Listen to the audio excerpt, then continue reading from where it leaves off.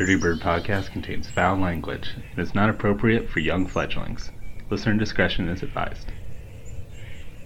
Our intro music is brought to you by Ricky Pistone, aka Dick Piston. And our outro music is brought to you by the Sidewalk Slammers. Check them out wherever you get your music.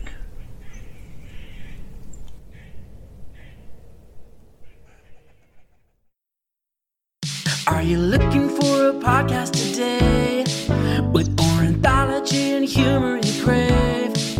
Well, I know of these guys and it's birds they like.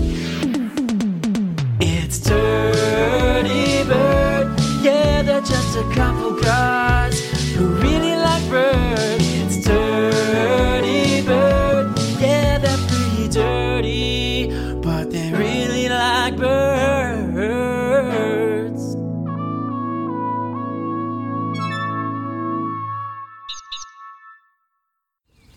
Hello, and welcome to Dirty Bird Podcast. I'm John, your host, and I am sitting here in a pine forest at Tall Timbers, Maryland with my cousin, Catherine. Good morning. Welcome back to the show. And walking up right now also is Catherine's crazy heterochromatic dog, Luna. Hi, Luna. Heterochromatic. She has one brown eye, one eye that looks like the moon, hence the name Luna. And she's also a lunatic. She also just rolled in dead fish. Delicious. Possibly a dead fish that was dropped by a blue heron, because we are right near a blue heron rookery in the tall pines here. And that's the subject of today's bird, the blue heron. Woohoo. Yeah. And I just want to do some shout outs while we're here too, to Catherine's mom, my Aunt Sue, who's a listener, and Mark, her husband. Hi, guys. Who else should we shout out? My mom. Yes, Aunt Lori. Yep, who's a listener.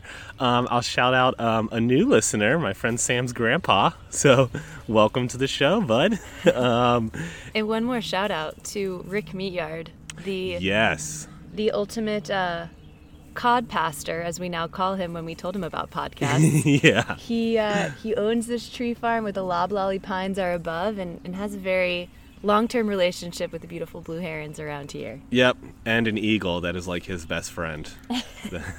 Who's watching us right now. Yes, probably the bald eagle's watching us pissed off. But anyway, let's get right into it on blue herons. The Latin name for the blue heron is Ardea herodias. These aren't very exciting scientific names. Ardea is just Latin for heron, and herodias is just Greek for heron, so their scientific name just means heron. Nothing too exciting. But something way more exciting is I'd like to start off the show kind of telling a myth about great blue herons, which is always a fun thing. Herons feature in a lot of mythology of a lot of cultures, like the Greeks and Celtics believed herons were messengers of the gods. For many Native American peoples that would be encountering the great blue heron, the herons represented patience, which is pretty obvious when you see a heron when they're fishing. They stand still and they stare at the water until prey comes by and then snap it up. For the Algonquin people of the eastern coast of the U.S., herons also represented wisdom. And this cultural story will demonstrate why the heron represents wisdom.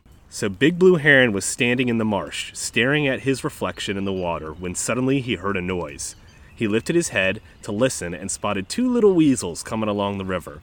As he listened to the weasel chatter, it became apparent they were a mother and son. The pair spotted the heron, and the son exclaimed, "Look, Mama, what a beautiful big bird person." "He is called Blue Heron, son. He carries his head high." "Yes, Mother, he stands as tall as a tree. Were I so tall, I would carry you across this swift water." Heron was pleased that the weasels were so complimentary. He loved animals talking about how big he was. He bent down low and spoke to the two little weasels. "I will help you get across. See that tree that has fallen down in the river? I will stand on the end of it and stretch myself out, planting my bill on the opposite bank. This will create a bridge that you can walk across."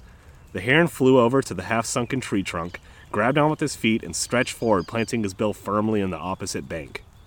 The weasel mother and son ran nimbly across his back, staying nice and dry, and thanked him profusely before going on their way. Old Wolf had stood in the shadows of the trees watching the whole crossing unfold. Do you think Old Wolf is going to be a good guy or a bad guy? Just sounds pretty daunting. I think it's a bad guy. It sounds like a bad guy. Who knew that the weasels were going to be so nice and pleasant? Old Wolf had stood in the shadows of the trees watching the whole crossing unfold, and now came forward to Blue Heron, saying, "Now I know why the blue herons are in the marsh, so you can act as bridges for other persons to cross. I am old and my bones ache. Lie down in the water and make a bridge for me." Blue Heron obviously didn't like being commanded like this, or told he's only good for making bridges, so he became angry. Old Wolf, realizing the mistake, decided to use honeyed words. "You are big and strong, Blue Heron. That is why your body makes such a fine bridge. You could carry me across like a feather." Blue Heron now smiled at Old Wolf and said, "You're right, I am very big and strong. Here, get on my back and I'll walk you across the river." I wonder what a heron would look like smiling. Probably I was terrifying. trying to envision a smiling Bill. Old Wolf snickered to himself, thinking he had tricked the foolish big bird. He jumped onto the heron's back and began wading out into the water. When it was in the middle of the river, Heron stopped and said, "Old Wolf, you are wrong. I am not strong enough to carry you. To make it the whole way across, you would need 2 herons. Since there is only one of me, I can only take you halfway." With that, Heron rolled his body over, dumping Old Wolf into the river where he drowned. Ooh. Since that day, no wolf has ever trusted a heron. Wow. So there you go. I didn't see it going that way. Yeah. No, Heron was going for the kill. He was pissed that he was belittled like that. But I always love Native American stories. I always say this every time I tell them. But, yeah, I mean, a heron looks like so big. Like, you know, a wolf could probably ride across on him. But Luna could. Yeah, Luna could ride across on a heron. I also realized we didn't totally set up where we're recording from. You'll probably hear some ospreys in the background. There is lots of active osprey nests, and they're very vocal. And we did see some blue herons come and perch in a pine nearby. There's one right there. You see? Oh, yeah, there's a blue heron flying over. Going out to fish. I mean, they're huge when they fly. That wingspan is like really impressive. They have their long legs held up behind them, and unlike some other birds like cranes and stuff, they tuck their necks when they fly, so they look pretty compact. And also we did find a broken blue heron egg on the ground, and probably was raided from the nest in Eden, but by the weasels. By the weasels, maybe. Oh, those tricky weasels. I don't know how well weasels can climb trees. These are pretty tall timbers out here. Hey. Got it. But the great blue heron, I mean, they're all over the United States, and if you're anywhere near water, freshwater, saltwater, you've probably seen them. They're pretty conspicuous. They're a huge wading bird. They're like, get up to, I don't know, like 4.5, 5 feet. And they're often found in the shallows, on creeks, rivers, lakes. I've seen them described as an old man in a gray cloak, which I think is a perfect description because they kind of are that blue-gray color.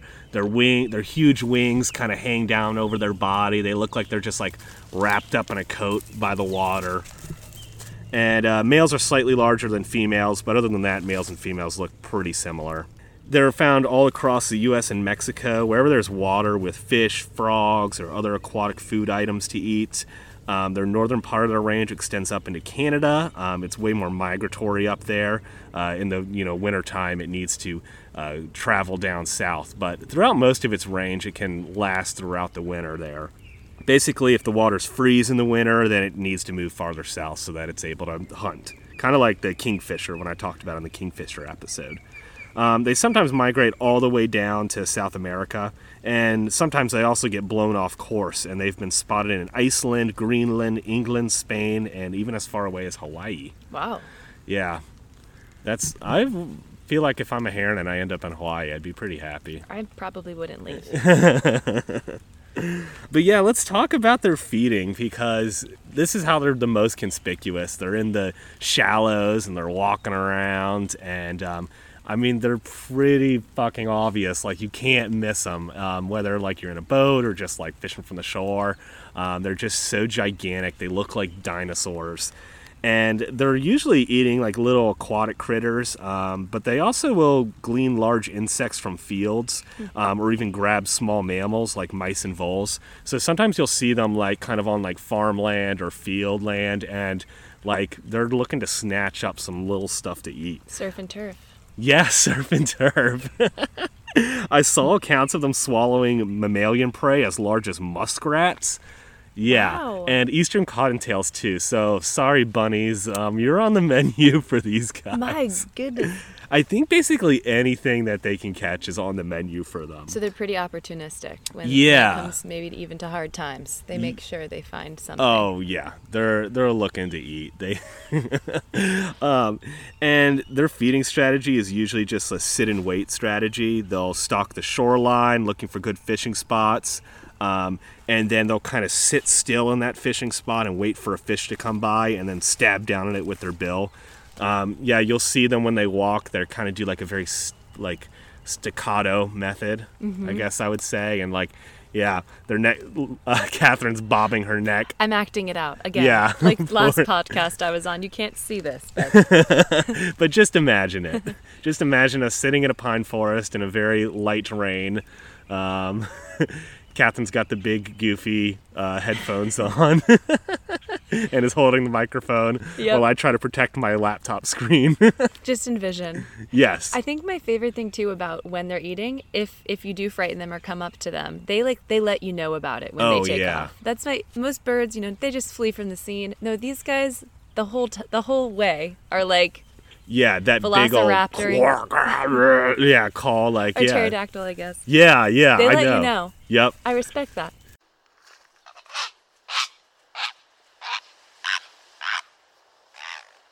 Yeah, and we're hoping that maybe we get some vocalizations from them here. Luna, do you have something to say? She just rolled in a few things. She's just walking around. So when they feed, when you see them stab down at fish, they're usually not actually skewering the fish. Like sometimes they do, but usually they're trying to use their bill like a pair of scissors to close on the fish. And if the prey that they catch is less than 10 centimeters, the heron will manipulate it in its bill a lot. You'll see them just like holding the food item and kind of rolling it around in their bill. And they do this not just to position the fish head first so that it, will slide down their gullet, but also they break off the spines of the fish. If it's a larger prey item, it may require them retreating to a dry spot and then dropping the fish onto the ground, and then they'll kind of manipulate it with their bill on the ground or sometimes stab it a couple times to kill or weaken it before they swallow it. And they will actually change the way that they stab or swallow or manipulate their prey depending on the species and the fish's body shape and size and location of the spine. So there's something called a spinal erection mechanism. Have Dirty you ever Bird heard this in podcast. your spinal erections? No. So fish, like if you've ever caught a fish, when they're threatened, you see them like raise their spines, on their back. And so like there's a series of like physical and also like neural mechanisms that go into this. And some fish like when they're dead, their spines will drop down. Other fish, like their spines lock into place. So even after they're dead, their spines still stay really pointy. So obviously if you're a heron, you catch a fish and like they know the species and they're like, oh, this is one like once it's dead, it's limp. Like that spinal erection's gone. So then it'll just stab it and kill it. So then it's easy to swallow. The spines don't get in the way. But if it's like, oh, fuck, this one, it's like the one that, the spines lock when it's dead. So instead, they have to break off the spines. Wow. Fascinating. Yeah. So they really are expert fishermen. They not only are good at catching these guys, but like they know what type of fish it is, too. They also have several other creative feeding strategies. If a dead fish is floating on the water, they may hover over it and pick it up with their feet and then bring it over to eat. They also will dive into the water and swim, too, almost similar to a cormorant. Wow. Yeah, which, like, you wouldn't think a bird this big would, like, want to get its feathers wet. But no, like, they'll dive in. I've seen accounts of them diving in off of docks. And sometimes they will dive in bill first, but also sometimes they just jump in feet first, which is probably hilarious to watch. A fabulous thing to imagine. Yes. Yeah. Cannonball! Yeah. And I talked about how they eat mammals, they eat fish, they eat amphibians, but birds aren't off the menu either. They've been observed grabbing flying prey like starlings and swallows out of the air. They've been observed killing waterfowl like rails, stilts, and grebes. Grebes. I still have a hard time saying it. Greb. Wow, like a silent killer in our midst. I thought they were just eating, nice little fish. No. These guys are taking down... Yeah, apparently the rail thing is a big problem. Like, I've seen birders, like, lament that herons will just go into where rails are nesting and just, like, devour the young. And, like, wow. Sometimes it's, like, an endangered species or something. And they're like, well, what do we do? Like, should we protect them? Or is this just, nature? Like, so they can be pretty vicious towards their other feathered friends. Do you know, like, in what you've learned, if this is, like, certain regions that eat different things, or is it mostly just individual herons are pretty, opportunistic eaters, and they'll take on whatever they need to? It is, it's kind of both. So, like, within whatever region they are, they're going to be opportunistic and take whatever food items they can. And also, like, it's going to be whatever's easiest, too. Because, as we'll talk about, like, these guys are, like, sometimes really on the edge of starvation a lot of times, especially when they are raising fish, especially when they're raising chicks. They sometimes have a really hard time getting enough fish, or they, like, eat so many fish in the area around their nest that they have to turn to some other strategies, too, to augment everything. And then, obviously, if they're, like, away from a marsh, like they're more inland, like on some streams, like, and maybe there's a farm nearby, they're going to try to take advantage of whatever prey they can find, like on the farm, the mice, the voles. It is a little bit of both. Like, in whatever region they're in, they're going to be opportunistic and utilize whatever food items they can. Interesting. Yeah. And while killing these other birds, they are doing it for food, or at least, like, attempting to eat them. Unfortunately, I've seen a lot of accounts where they kill something, like, their eyes are way bigger than their stomachs. You see this with fish all the time. They kill something, and it's, like, way too big for them to eat. And, like, they've done this, like, with a rail or a duck or something that's just, like, they kill it, and then they're, like, try to eat it, and it's way too big, and then it's just kind of a useless kill. So, yeah, they're savage. Savage herons. Also, sometimes they just get bad-tempered and will just, like, kill stuff. There's these accounts of ducks that just, like, get a little too close to a heron. Like, usually they seem so peaceful, Yes. But, like, I don't know, sometimes I guess they just get in a bad mood, and, like, a duck will get too close and they'll just, like, freaking go after it and kill it. Like, the old man in the cloak is... Yeah, the old grumpy man in a gray cloak. Jeez, watch out for him.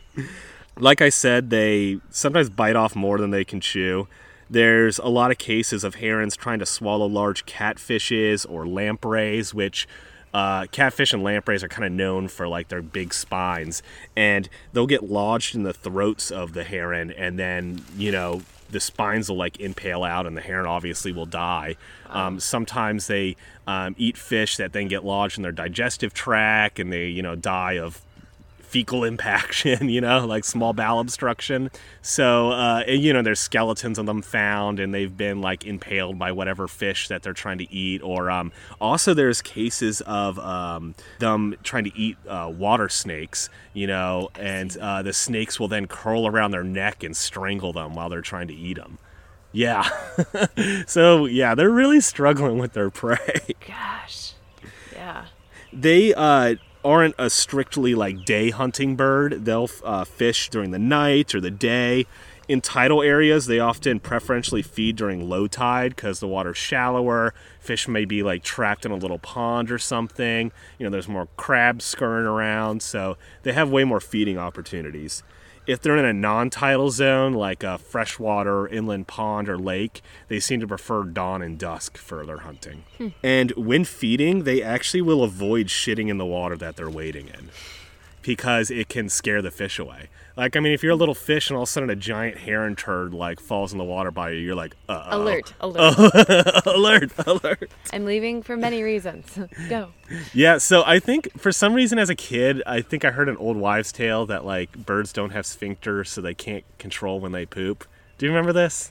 I don't know. I don't think I knew that. Oh, really? I remember hearing that as a kid or whatever.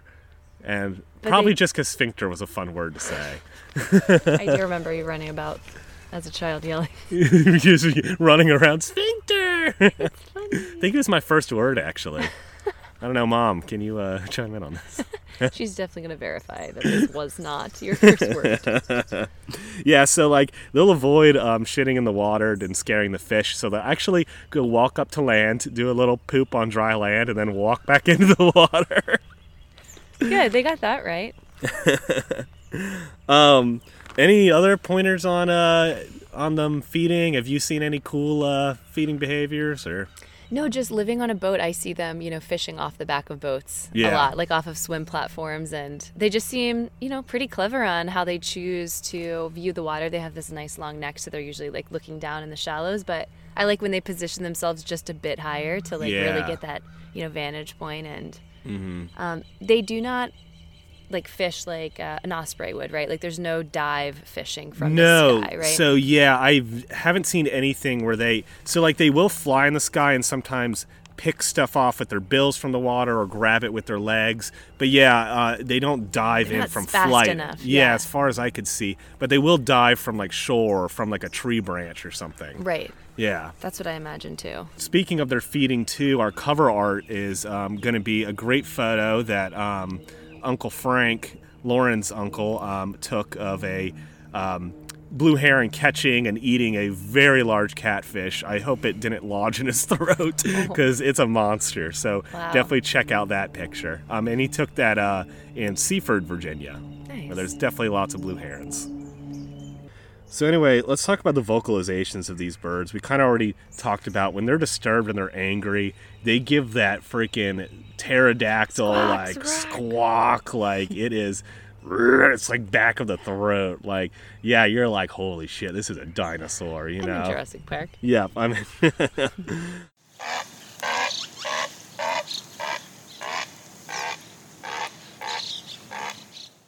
I've found that this sound can kind of be like very frightening or eerie if you're like out on the water on a foggy day, and you hear it, then you really get the whole Jurassic Park effect.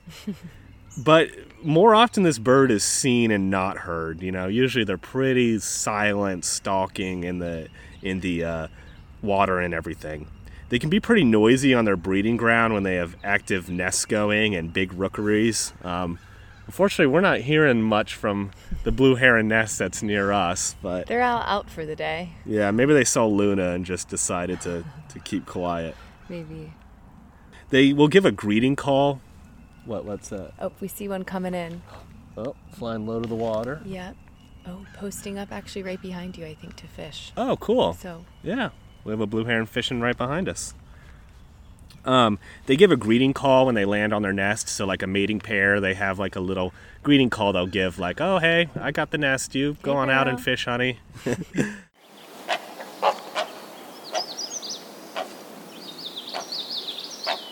And they also do some cluck calls when they're disturbed. Often the cluck will build up to a crescendo call, and then they'll do the squawking alarm calls if they continue to be threatened.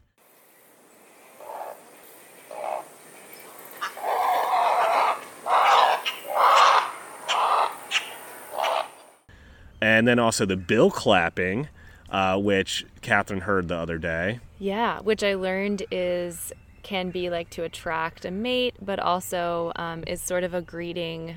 Like, it sounds to me like when you snap a container lid on, like a plastic Yeah. container thing, it's just sort of like that, like a deep bill clap.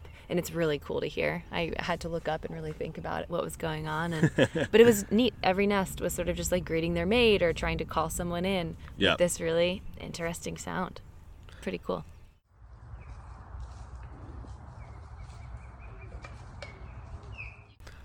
The chicks are also very noisy when they beg for food.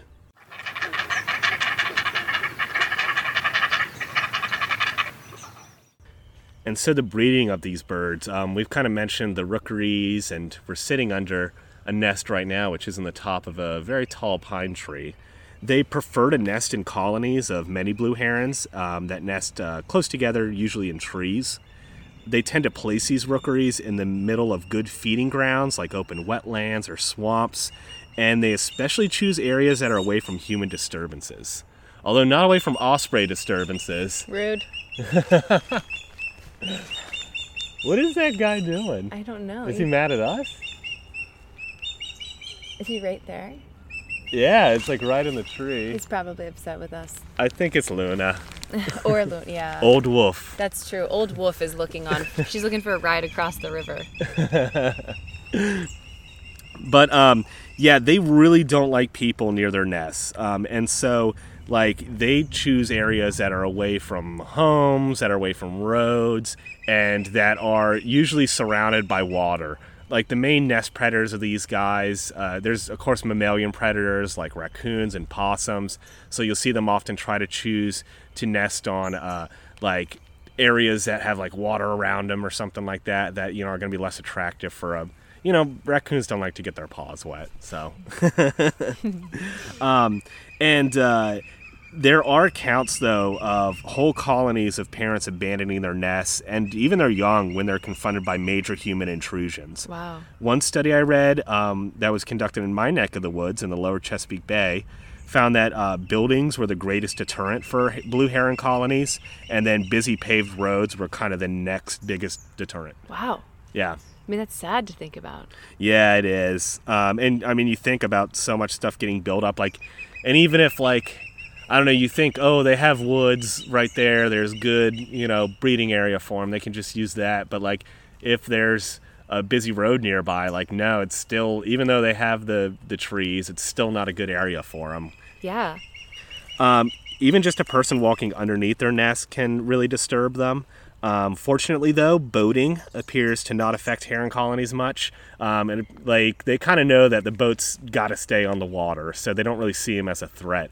Also, aircraft, for some reason, doesn't appear to be a big threat to them. Even they've done experiments with helicopters and seeing how close they get before it disturbs them, and like the helicopters can get pretty close. So wow. I don't know, they're kind of a bit picky and choosy about what actually bothers them. But that's good to know. I'll lessen my hikes back here during the breeding and this season. Or just do a respectful distance, like we're not, we're near the nest, but we're not directly under it bothering them. So that's true. Yeah, I think that's okay.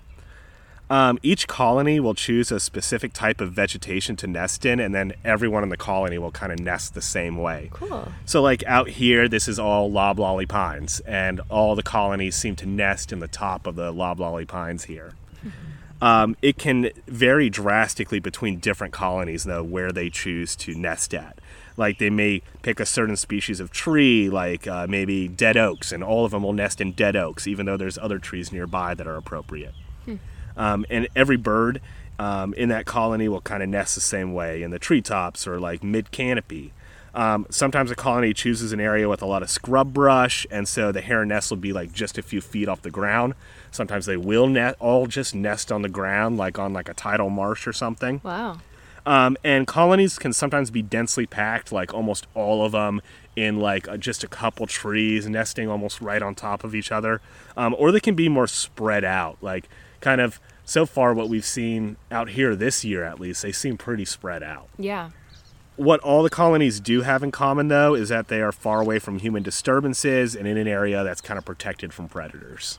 I think, that's a brown-headed nuthatch, which I also have an episode on, but yeah, they love the pine trees. Hello, old friend. Hello, bud. Do you know of any specific types of birds that are most intimidating or like that get in the way of their natural life? I mean, are there like food competition? Obviously I see osprey and probably some eagles sometimes, but yep. Adult herons even aren't safe from predatory birds. Bald eagles, golden eagles, and even smaller birds like Harris's hawk have all been observed killing adult blue herons. But most predation of these guys occurs when they are eggs or nestlings. Crows, vultures, raccoons, possums, like I said, love to eat the heron eggs and take nestlings. But great horned owls and bald eagles are like really two of the big ones that like herons really don't like these guys. Like they consistently prey on heron nestlings, and they're so hated by colonies that like if a great horned owl or a bald eagle is like moves in nearby, makes a nest nearby to a colony, or like consistently is preying on them, then like the colony may just like up and move. Wow. And we were talking maybe that might be why this area doesn't have as many nests as it used to in the past, because you've been hearing a lot of great horned owls. Yeah, Al Pacino and Al Green out there. Hoot hoot. We have quite a few great horned owls. And in the years past, I mentioned there were like these rookeries were packed, and Yeah. it just seems a little bit different. So could be. Yeah. I mean, yeah. And now maybe the great horned owls, they got fat and happy off the great blue herons. The great blue herons left, went somewhere else. And so, I don't know, maybe they'll come back after the great horned owls kind of move on a little bit now that they can't eat the giant great blue heron eggs. Yeah. I mean, if I was a bird of prey, like a great blue heron nestling is probably a pretty good snack. Like, I'm sure. Yeah, that thing's pretty big. So, as far as with starting their nests, the males are the first to arrive at nest sites in mid-February and mid-March, and then they begin to court females that are kind of passing by. So herons are monogamous during a breeding season, but each year they'll pick new mates. And then during the winter, they're just loners. Like, they don't want to hang out with anyone. Like, they just want to sit and fish by themselves. They're that guy at the bar. Yeah, they're that guy at the... Both males and females' plumage changes to their sexiest colors around breeding season. Their bills and legs become orange or pink, and they grow the plumes on their heads. These are like the kind of black plumes that are almost like a crest on their head. Yeah, they're beautiful. And they mark their sexual maturity. So you can tell a juvenile blue heron because they don't have those plumes. And they don't grow them until their second year of life. But often it takes until their third year till they really like find a mate, you know. The females want some experience. They know what they're doing. Yeah. Courtship displays are pretty elaborate in this species. Males will stretch their necks and point their bills to the sky and display the checkerboard pattern of feathers on their neck, and then also they'll erect up their plumes to attract the females. They'll do a number of vocalizations to woo the women. They'll do that bill clapping behavior, and they also make a call described as goo-goo. Ooh. I don't know if I've heard that one. Goo-goo, baby.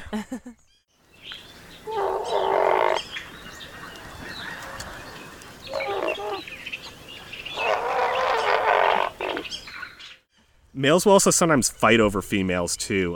John James Audubon describes herons dueling with their long bills the way an expert swordsman would parry and thrust. They don't appear to ever kill each other in these fights, though, but sometimes they can get a little vicious. Huh.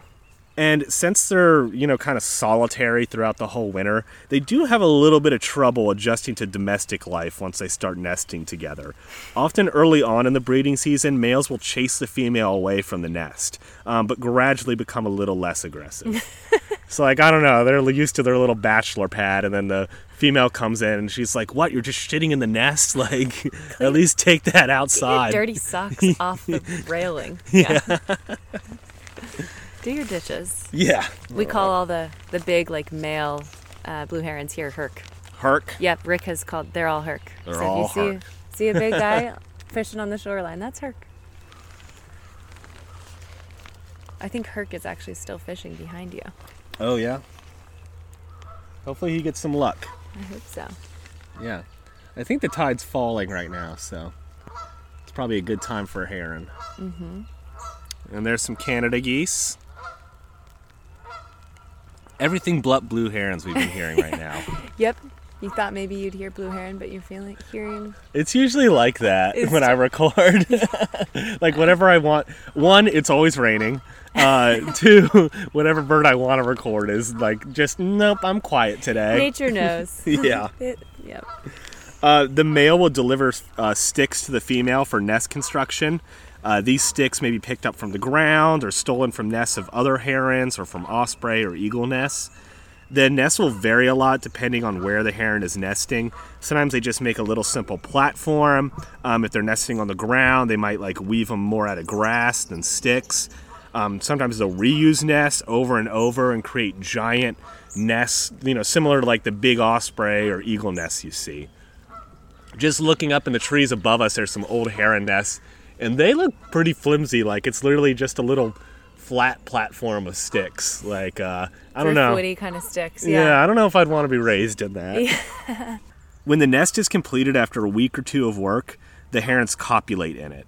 I won't go super into detail about bird reproductive anatomy, but the way that the heron reproductive system works is female herons are actually able to store sperm in their oviducts, and then as each egg is kind of produced, then she'll fertilize it. So yeah, she'll hold on to that sperm. The female usually lays around 3 eggs, rarely as many as 6. Eggs are a pale blue color and honestly look like giant robin's eggs. And they're, depending, I guess, on what time or how long they're there and what kind of nutrients the mom has, but it's pretty, breakable, light shell. Yeah, we're holding the shell that we found on the ground. It's kind of a greenish blue, but, it'll appear white if you didn't look at it closely. And, yeah, it's not super strong, but... Yeah. And very glossy on the inside. Mm-hmm.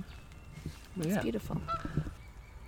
After about 30 days of incubation, the babies crack out of the eggs. They're gray, and they have open blue eyes. They are very vocal and demanding of their parents, and their parents will regurgitate food to them at first, and then gradually start bringing them larger and larger fish as they grow. And they'll regurgitate those fish up nearly whole for them. They don't carry it to the nest the way an osprey would, with its talons. Yeah. Males and females will take turns gathering food while the other will watch over the nest. And like I said, they'll greet each other upon return to the nest with a shortened version of their original courtship display. So they might stretch their necks up in the air, do a little bill clap, whatever they first fell in love to, they'll do a little version of that each time they switch off at the nest. Aw. They play their song. Yep. Yeah, their first dance song or something. Blue heron rookeries can contain as many as 500 nests, and the rookeries underneath them are a feasting ground for predators. They'll gather on the nests and eat anything that falls from the trees, whether that's a half-eaten fish or maybe a luckless baby heron. In the northern U.S., wolf packs and black bears are known to camp out under heron rookeries. Whoa. On the Suwannee River in North Florida, it was noted that the cottonmouths were particularly large and fat around heron rookeries. And there also appears to be a symbiotic relationship between these predators and the herons, because while they'll feast on anything that falls from the nest, a poor little baby heron, they also scare away smaller predators like raccoons or possums. On a commercial gator farm in Florida, gator farmers observed that every time they moved the gators to a new pond, the herons would seem to follow them and prefer to nest over gator-filled waters. Wow. Which, yeah, you would think maybe the gators are just profiting off of the herons, but I don't know. I mean, the herons have figured out it works for their advantage. Yeah, that's neat. Not all eggs hatch or nestlings survive, though. On average, only 2 to 3 nestlings grow to adulthood and leave the nest. The more aggressive chick will often hoard all the food and may even push out its weaker siblings to the gators below. Yeah, right. It's very dramatic. Bye, brother. I would like this cheeseburger, thank you. They usually are ready to leave the nest around 49 to 81 days. Once the young leave, so do the parents. They've worked so hard feeding their young that often the waters around the nest are just totally fished out. Wow. So I guess probably around heron rookeries is not a good place to go fishing. Great point, yes. Even after leaving the nest, first-year-old herons... Oh, there's a wolf. Luna's got the zoomies. A wet Luna.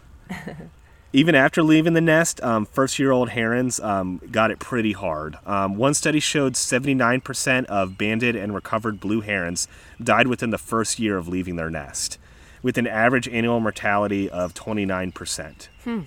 So yeah, that first year, I think they're still learning how to catch food. It's hard, and they're probably young, they're impatient, so they really have a high mortality rate in that first year. Yeah. Of note, though, by the second year, blue herons have kind of hit their stride and their life expectancy begins to increase. One thing I did notice from the study, it was done in the early 1900s before, laws protected these birds, and as many as 25% of the herons they recovered had been shot. So maybe the heron mortality rate is a little bit better now that we aren't just spraying them with bird shot. Yeah. In the more southerly part of their range, blue herons are able to raise 2 broods in one season. Oh, interesting. Yeah. Good So, on it. yeah, that's kind of blue heron breeding. Any observations or questions I can try to answer? No, but I'm just fascinated. The female ability to do that is incredible. Yeah. It's storing the sperm and then it's really unique. I mean, maybe it's not as unique. Like, I need to learn more about bird anatomy, but Yeah. Yeah, I saw that, like, pretty much all heron species did this. I don't know how many other bird species also do, but yeah, it's pretty cool. we'll look this up. Yes, we will. And herons have a lot of really cool physical adaptations that help them, catch fish and be successful hunters. Unlike many of the songbirds we've talked about on the show, herons lack oil-secreting preen glands. So a lot of birds have like a little gland that secretes oil, and they use that to like waterproof their feathers and to clean them.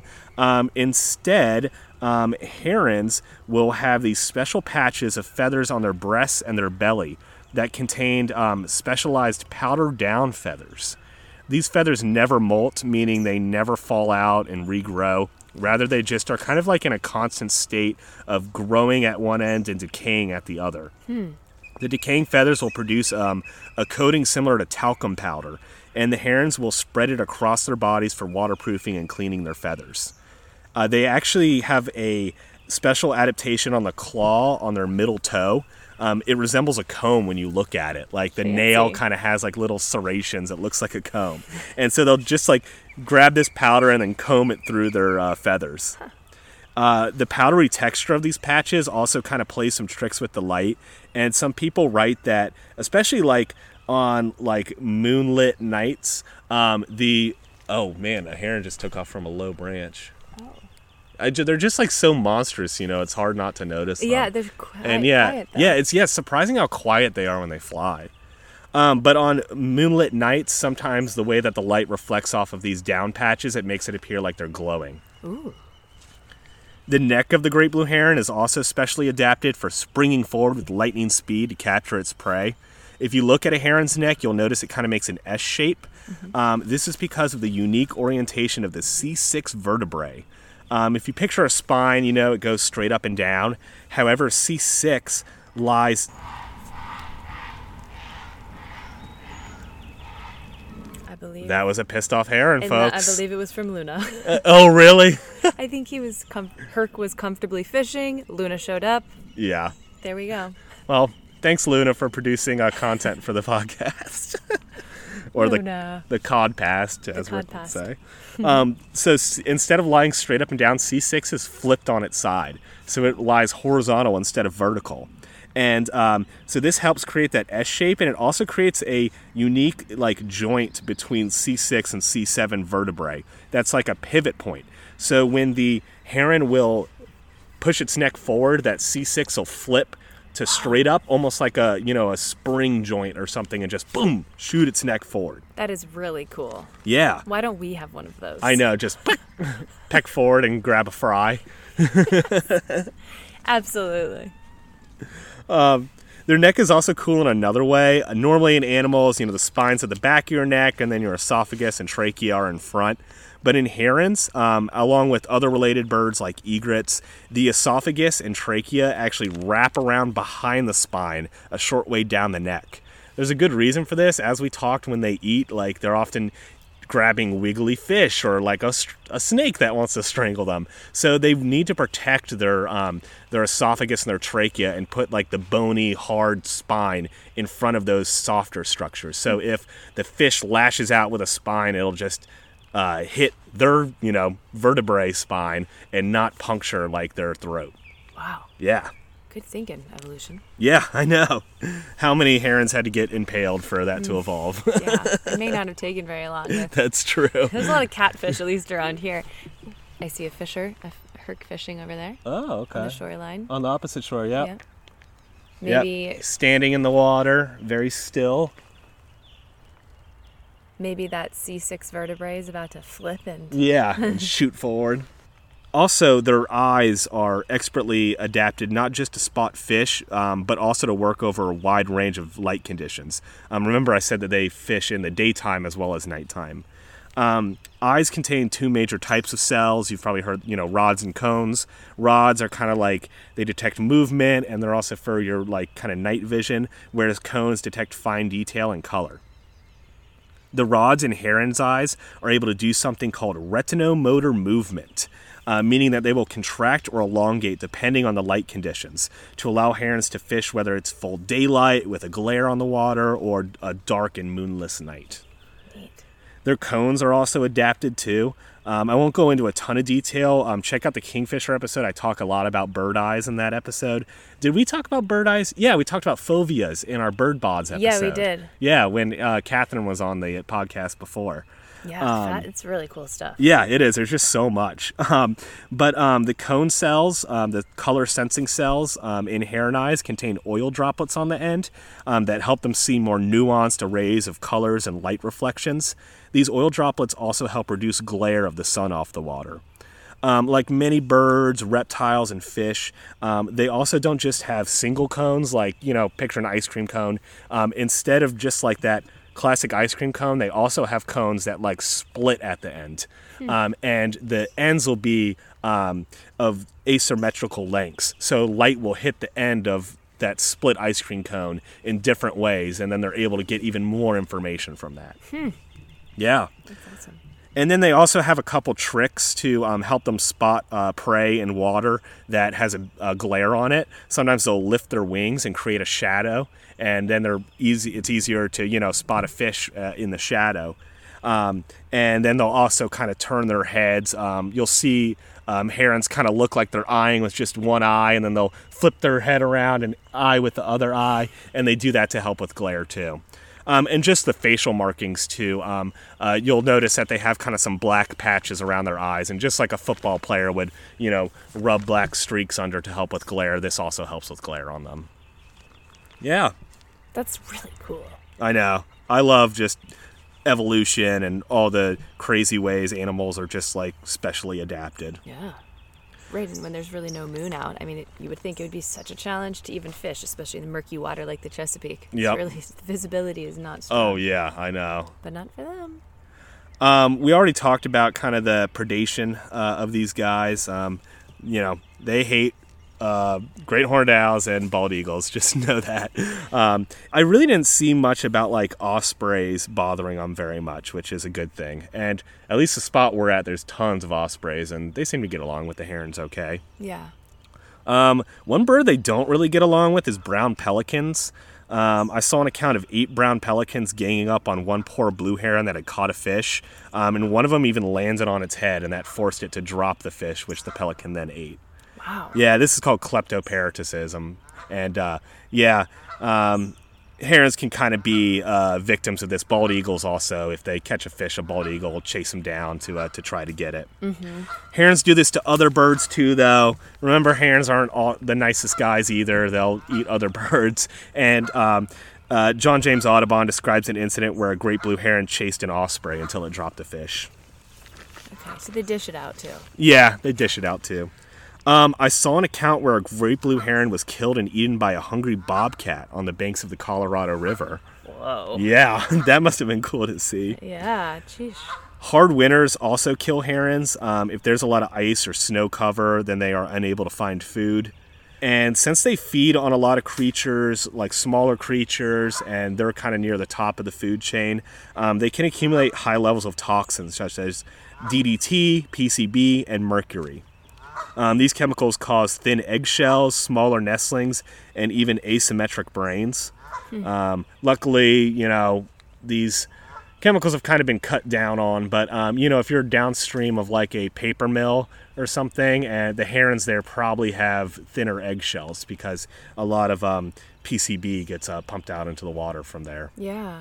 And then, there's still a lot of mercury hanging around. And thankfully, DDT levels are like dropped a lot, but right. Yeah, and other things like farm runoff, like pesticides from farm runoff, organophosphates, those can also affect these guys too. So such a direct impact. Yeah, and right, the fish they're eating oftentimes have yep. to high levels of. Yeah, and even if it's like not a very high level in the fish, if you're eating like 20 fish a day, then you're gonna kind of accumulate a lot of it. Bioaccumulation, yeah. They do seem pretty resilient, though. They compensate for poisoned young or broken eggs by simply just kind of having more young. I did see one account of adult heron that died from DDT poisoning, but it appears that the adults are pretty resilient too. One article I read estimated that actually having eggs helps them get rid of a lot of the poisons in their bodies. They'll kind of concentrate it into the shells or something like that, and like, hey, maybe it'll break, but then, then they just have another egg, and hopefully that one has a little bit less. Yeah. Yeah. They get a lot of parasites from the fish they eat also. They've been found to have schistosomiasis. This is a type of blood fluke. And these flukes are classically contracted from eating infected snails. And snails are definitely on the diet for blue herons. Also, species of yeast have been found growing in herons. These yeast are known to kill waterfowl, such as Muscovy ducks. They seem to be a problem on like some commercial like duck farms. And it's like a bloodborne yeast, which is kind of weird. So yeah. The nematode Eustrongylidiasis can be pretty devastating to infected herons. Yeah, so nematode, they're like these worms, and they burrow into the bodies, and they invade their body cavities, and will even like burrow into their organs. Like any animal, they can also get tumors. I saw one pretty grisly account where a heron had developed a tumor behind its eye. Oh, Luna's pissing the Canada geese off. Luna! Oh, she's swimming on after she's him. swimming after the Canada geese. She never swims. Luna, you're not going to catch the geese. Luna, they fly. Luna! Oh my god. Hopefully they don't try to knock her under the water. I don't think so. Oh my god, she's still swimming out. Okay, Catherine's got to go get her dog. Here. Yeah. Luna, come here right now. Come back. You want a goose for dinner. Oh my god. Jeez, sorry. No, you're totally good. There's accounts of them drowning dogs, and I'm like, oh really? Yeah. Oh, I didn't know that. Yeah, they'll. Yeah. But it would have to be like a very aggressive goose. Well, she's never swam that much before. Okay, Luna's coming back to shore. The geese are still very pissed off, but they're actually coming back to shore for her, I think. Yeah, now the geese are chasing her. Yeah. Oh my god. Oh. Come here, Luna. Luna, come. Come on, girl. Come here, Leave Luna. it. Come on. It. Come. She did roll, so I'm kind of glad she swam. Yeah. Luna, come right now. Let's go. Okay, here she is. Oh, Lord. She's so proud of herself. Okay, no. God. No! Oh, she shook Bad herself dog. all over. I was worried about the rain, but I should have been worried about the I know. dog. I'm lay down right now. Down. Oh my gosh. I know you were trying to catch your uncle. No, stop. Lay down. Lay down. I brought a goose for Down. Dirty All the Bird. way down. I know. Lay down. Listen. You're wild. You're like a wolf from the story. Sorry. Oh, nope, perfectly fine. She spared the geese. They spared her. All right, Luna, we're reaching the end, so just be patient. So yeah, retrobulbar teratoma, a tumor behind the eye of that poor heron. Oh yeah. The main mortality source for blue herons, though, especially nestlings, is starvation. Schools of fish are unpredictable. You never know when and where they will be. In fact, the reason blue herons nest in colonies probably isn't for like a reason like safety in numbers, but rather because they can engage in social foraging. Like one blue heron will find a spot with fish, come back to his nest with fish, the other herons notice, and then they're going to follow him out to his productive fishing spot. Yeah. Overall, populations of blue herons are steady or increasing. Current estimates are around 83,000 breeding birds, which I actually thought was kind of low because I see them so much, but I guess just because they're so big and so like prevalent or like easily spottable, right, that it seems like there's like millions out there, but yeah, actually it's only 83,000. The reason why the population is increasing, though, is likely because of what a big hit that they took in the past. European settlers in America drained the wetlands, they trapped beavers, and beavers were main creators of like good habitat for herons. They also hunted them, and then pollution also took a toll on these guys. So, like, there's some states like Illinois where great blue herons were, like, pretty much completely wiped out. And now they're starting to make a comeback and return. So we're seeing the population's levels increase, but probably they're kind of, returning back to kind of their more normal levels, and that's why they're increasing.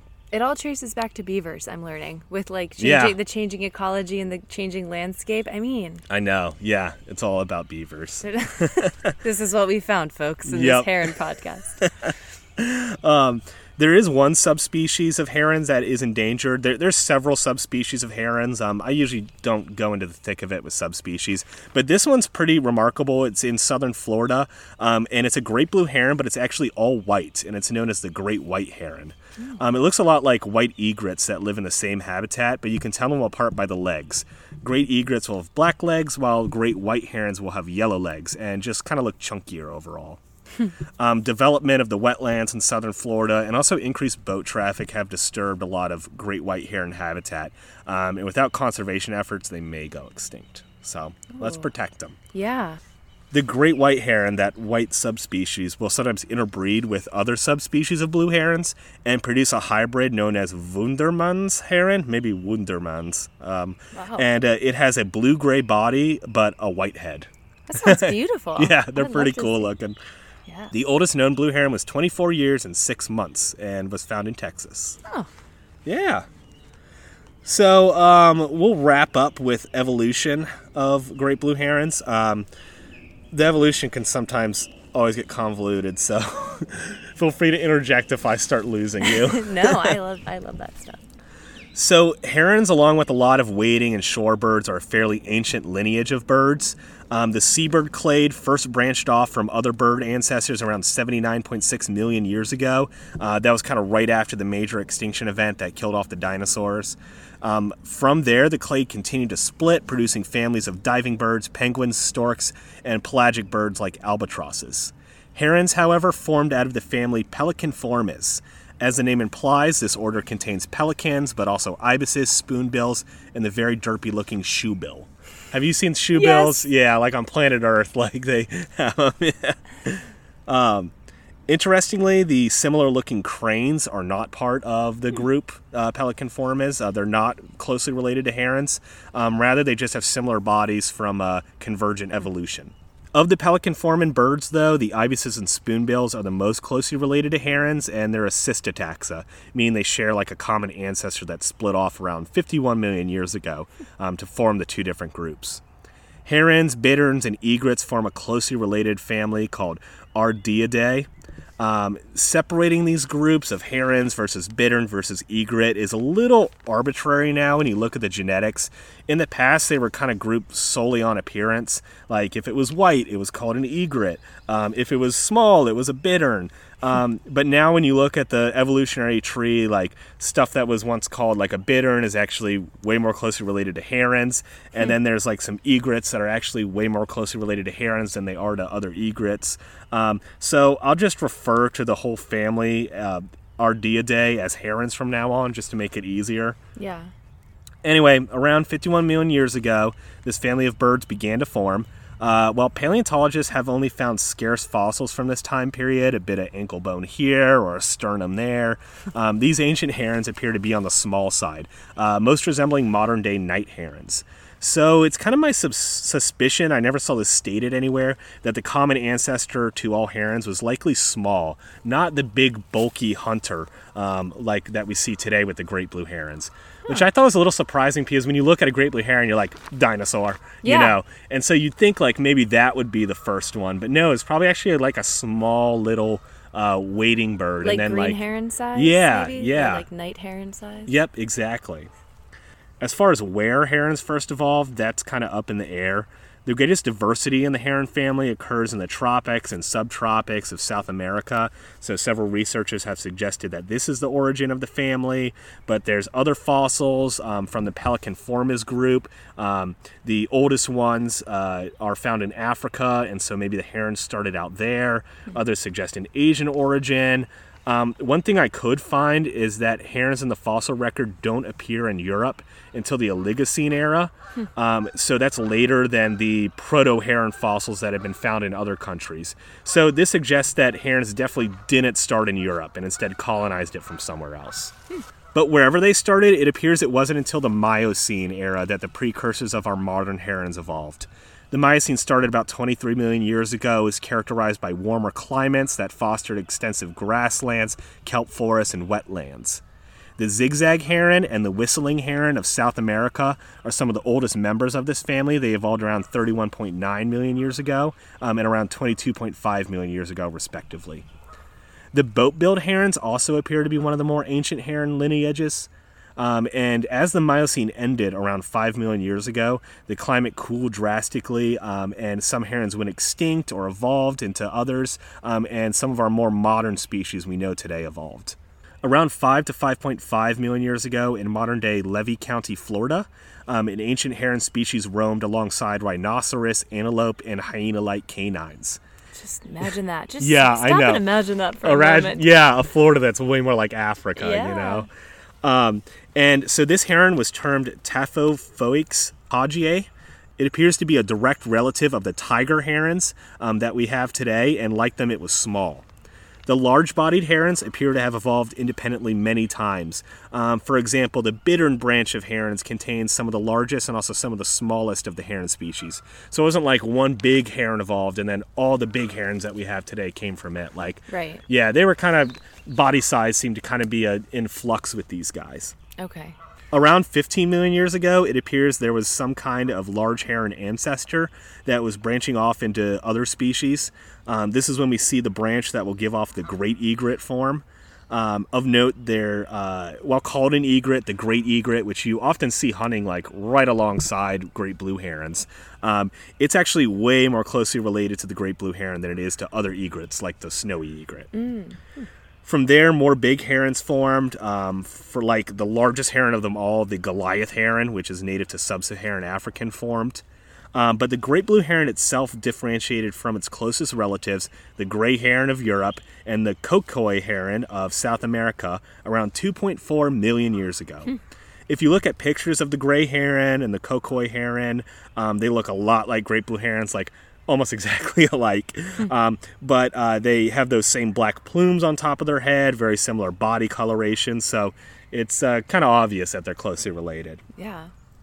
So there you go. That's kind of the messy and incomplete history of the evolution of herons. If you compare birding books over the years, you'll notice there's a lot of contradictory naming conventions and classifications. This stuff changes a lot.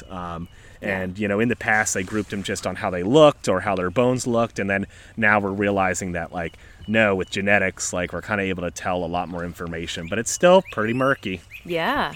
Yep. All right, so I'll wrap up just with a couple quick heron facts. Kat, is there anything any other heron stories or any reflections from this episode? I just have really enjoyed learning more about this creature that I see often around the marina and on the shoreline. My favorite morning view, and I think I can say the same for the family that lives here in Tall Timbers, the meat yards, is just looking down the beach and seeing a line of blue herons, all fishing in the morning. Yeah. And then maybe a dog running down the beach to scare them all off. To chase them off. Yeah. Yeah, thanks, Luna. But they're such peaceful hunters, and I think it's good to hear more about the other side. They're sort of these silent killers that are surf and turf all day and can really probably take down bigger creatures than I realized. But I've really enjoyed it. I think this is pretty cool. I think my favorite thing is them sword fighting with their bills. Yeah. I would love to see that. That's really cool. Bucket list, birding bucket list. Yep. So I'll just wrap up with some kind of herons and humans facts here. There's a folktale that herons build 2 holes in their nest for their legs, or they'll straddle their nest like a saddle. I can see how people would think that. You see there's giant legs and you got to think oh, they must have little holes in their nest that they just plop their feet in. Where do they go? Yeah, like a high chair.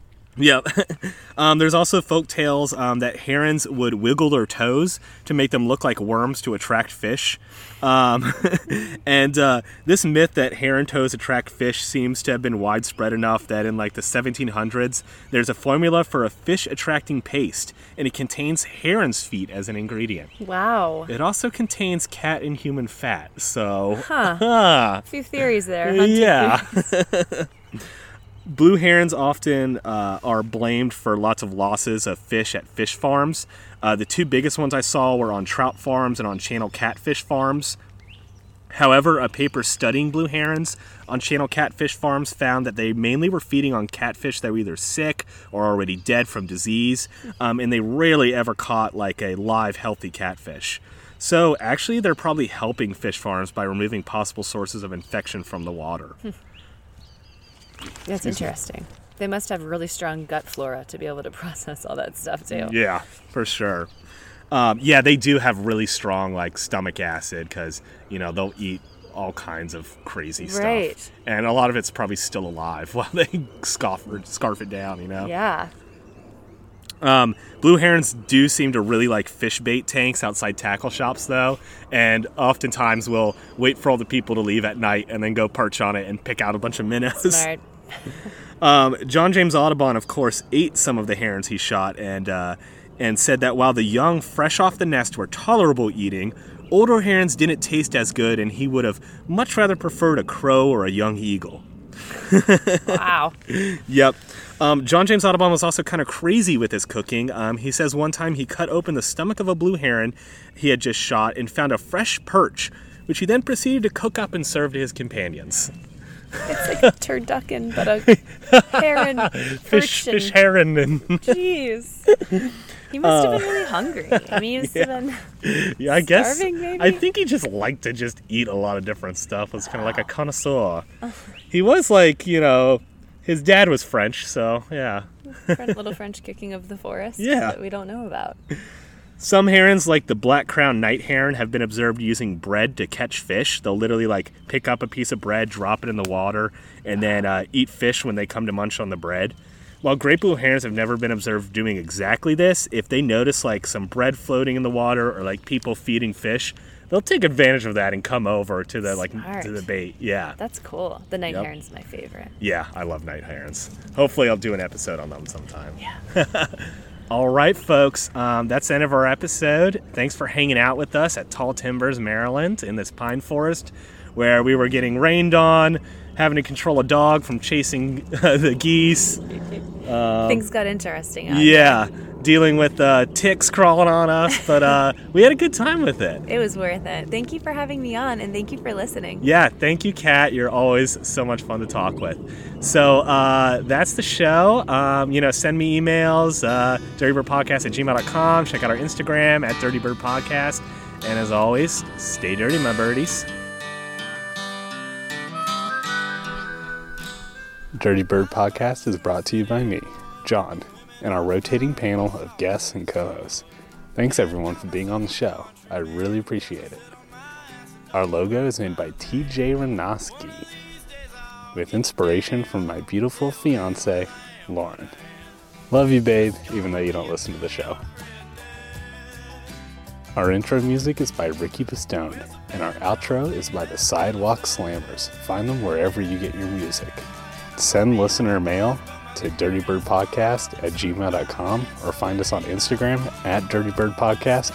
We're also on Facebook, YouTube, Reddit, you name it, Dirty Bird's been there.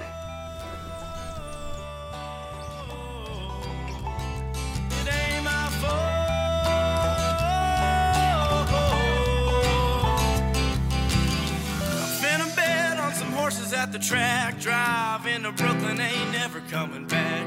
Tim's on the ground in the concrete jungle. I might get into